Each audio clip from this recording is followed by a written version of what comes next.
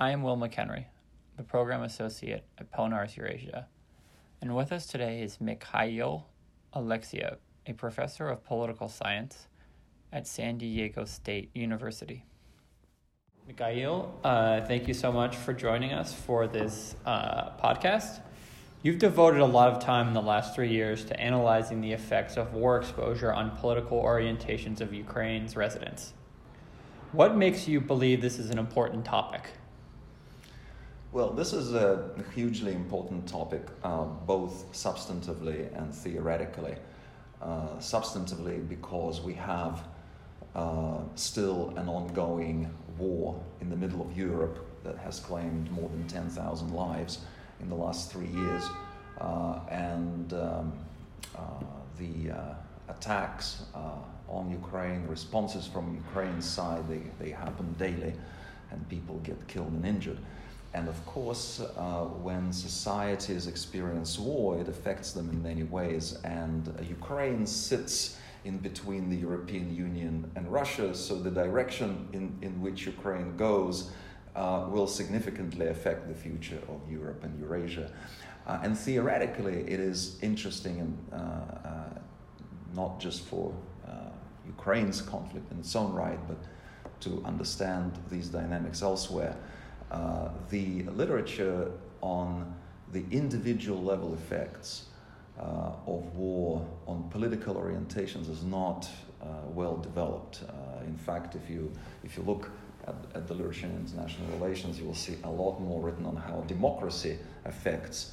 There's a huge democratic peace literature, whether and why democracies would wage war less than non-democracies. But does war affect democracy the other way is not all that well studied. There is now more research showing that these effects are not necessarily simple, and so that's why looking at Ukraine as the conflict unfolds and being able to conduct surveys there and interviews and focus groups, I think actually gives me a good opportunity to contribute to that. You make a distinction between direct and indirect war exposure and show that they have different effects on individual attitudes. What do these findings mean for Ukraine society's potential to uphold commitment to democracy in the face of aggressive military, political, and economic interventions from Moscow? Well, there is, again, very little done in that respect. And once you start analyzing war exposure, you realize how many forms it may take. It affects people in different ways. You know, somebody can be participating in the war themselves, somebody can be living in the war zone, somebody may have relatives who visit, people may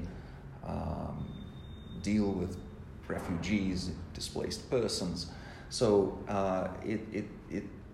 then the question arises, what kinds of exposure matter?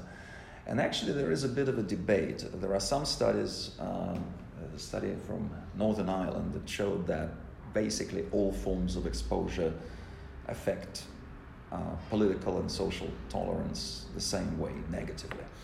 But then there are studies showing, including the study by Ted Gerber of Russia, that actually different forms of exposure with respect to Chechnya had different effects. But none of these studies, none of these existing studies actually developed a very refined set of measures for surveys. And so that was one of the reasons why I included these detailed questions, added them to the national surveys in Ukraine. And what the finding is actually quite stark in that sense. War exposure, direct war exposure, that is somebody participating in the war or assisting combatants or directly involved in some other way, living in that zone, right? Their political orientations are affected negatively. That is, they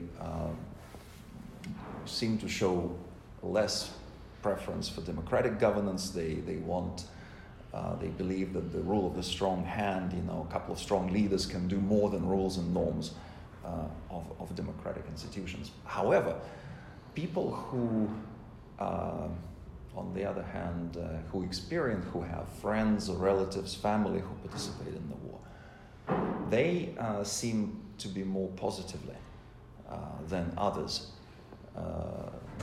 They believe democracy is important, and they actually don't believe that the strong hand rule is that vital. Interesting finding, because at issue ultimately is the future of the political system of Ukraine. And so as the war goes on the one hand, if it generates more direct participants, you will have the negative effect. They will have a push for authoritarianism, and that would make Ukraine unpalatable to Europe, right? So it would then serve the goal that Russia pursued since it started putting pressure on Yanukovych back in 2013, former president of Ukraine, to pull away from the agreement with the EU and sign a deal with Moscow. So, on the other hand, the hopeful sign is that indirect exposure actually does the reverse of what you might predict. And these findings I obtained using survey data from 2016, when I was also able to control for different other things. So these findings hold regardless of, pretty much language orientation. Language may be important in some issues, region may be a little bit important, but not necessarily in a stark black and white fashion. So some ideas may be affected if you're in the West negatively, but not the other way, not in Donbass. Some if you're in Donbass, but not in the West. So it doesn't work in a dichotomous way that the West is always different than Donbass, and there is this clash between the East and the West in Ukraine. But even when on some tests these regional affiliations are important, they come up sometimes as statistically significant, they don't wipe out the effect of war exposure either. So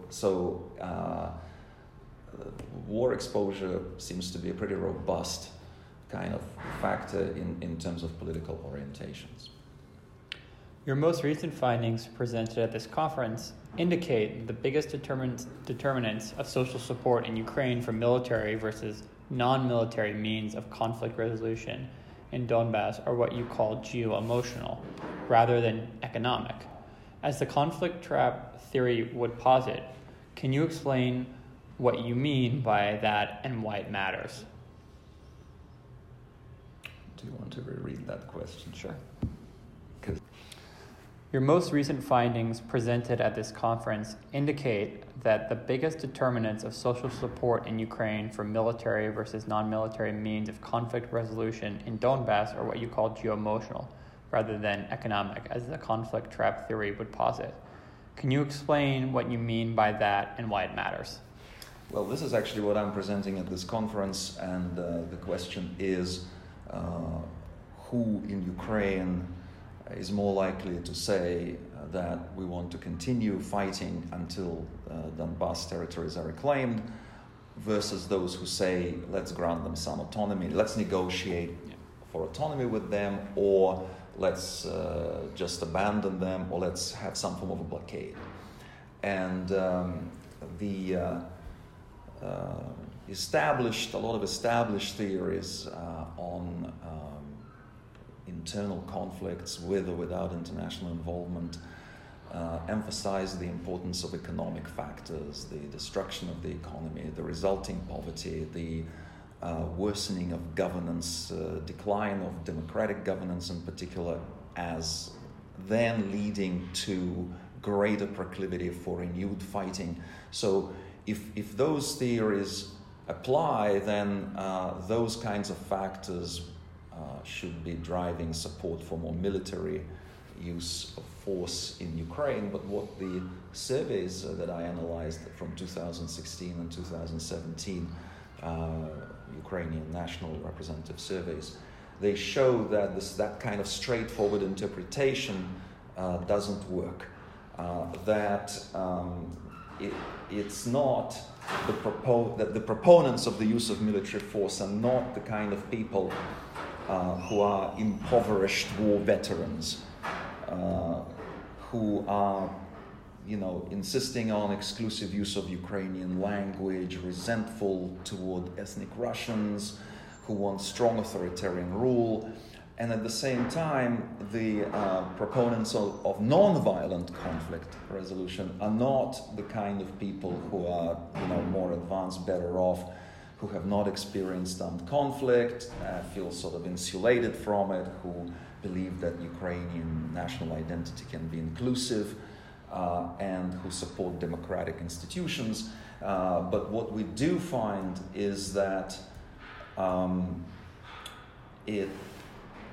the biggest predictors of violent versus non-violent form of resolution is through sharing stories of war experiences, that sharing the stories and feelings of people one knows personally, socialization, perception of external threat, whether the conflict is internal or Russia-driven, and also the symbols of war.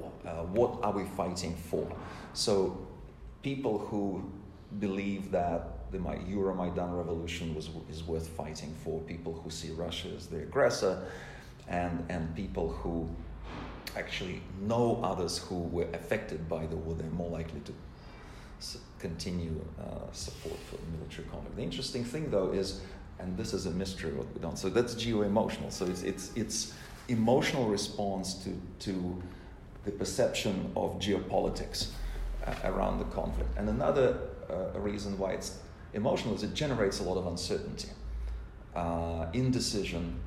One of the largest groups of respondents actually said they cannot decide on that question, how to answer, about equal size of choosing each of those options and undecided.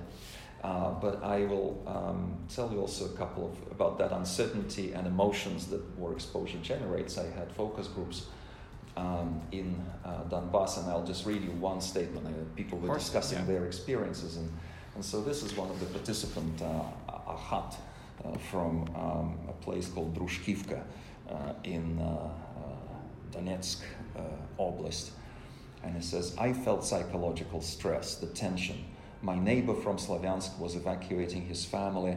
He was a strong, healthy guy, but 2 weeks after arriving from there to Drushkivka, he died. So he saw a person die right in front of him. And Drushkivka was mostly spared, says Ahat, but we witnessed Slavyansk and Kramatorsk, Artemivsk and Dzerzhinsk. I had displaced persons staying at my place, 6 of them. I asked why they were scared. One of them described what he saw. A mine or a mortar shell landed on the playground by their 9-story apartment building. No one got hurt, but it stayed in the ground for a week. The whole building was evacuated. It was very hard. So these are the kind of experiences, and it's interesting that in Donbass, overall, residents were much less likely to support military use of force than in other regions of Ukraine. But people like Ahat, who experienced that, were significantly more likely to support the use of military force, even within that region where fewer people supported. So that's where I had a survey experiment where I could distinguish between residents who lived in those kinds of areas where those focus group respondents were versus other settlements within the same region. And by 16 to 18%, they were more likely to support military use of force and oppose negotiation of autonomy with the occupied territories, I would say. So that's geo-emotional. Mikhail, that was fascinating. Thank you so much for joining us for this podcast. Thank you, Will.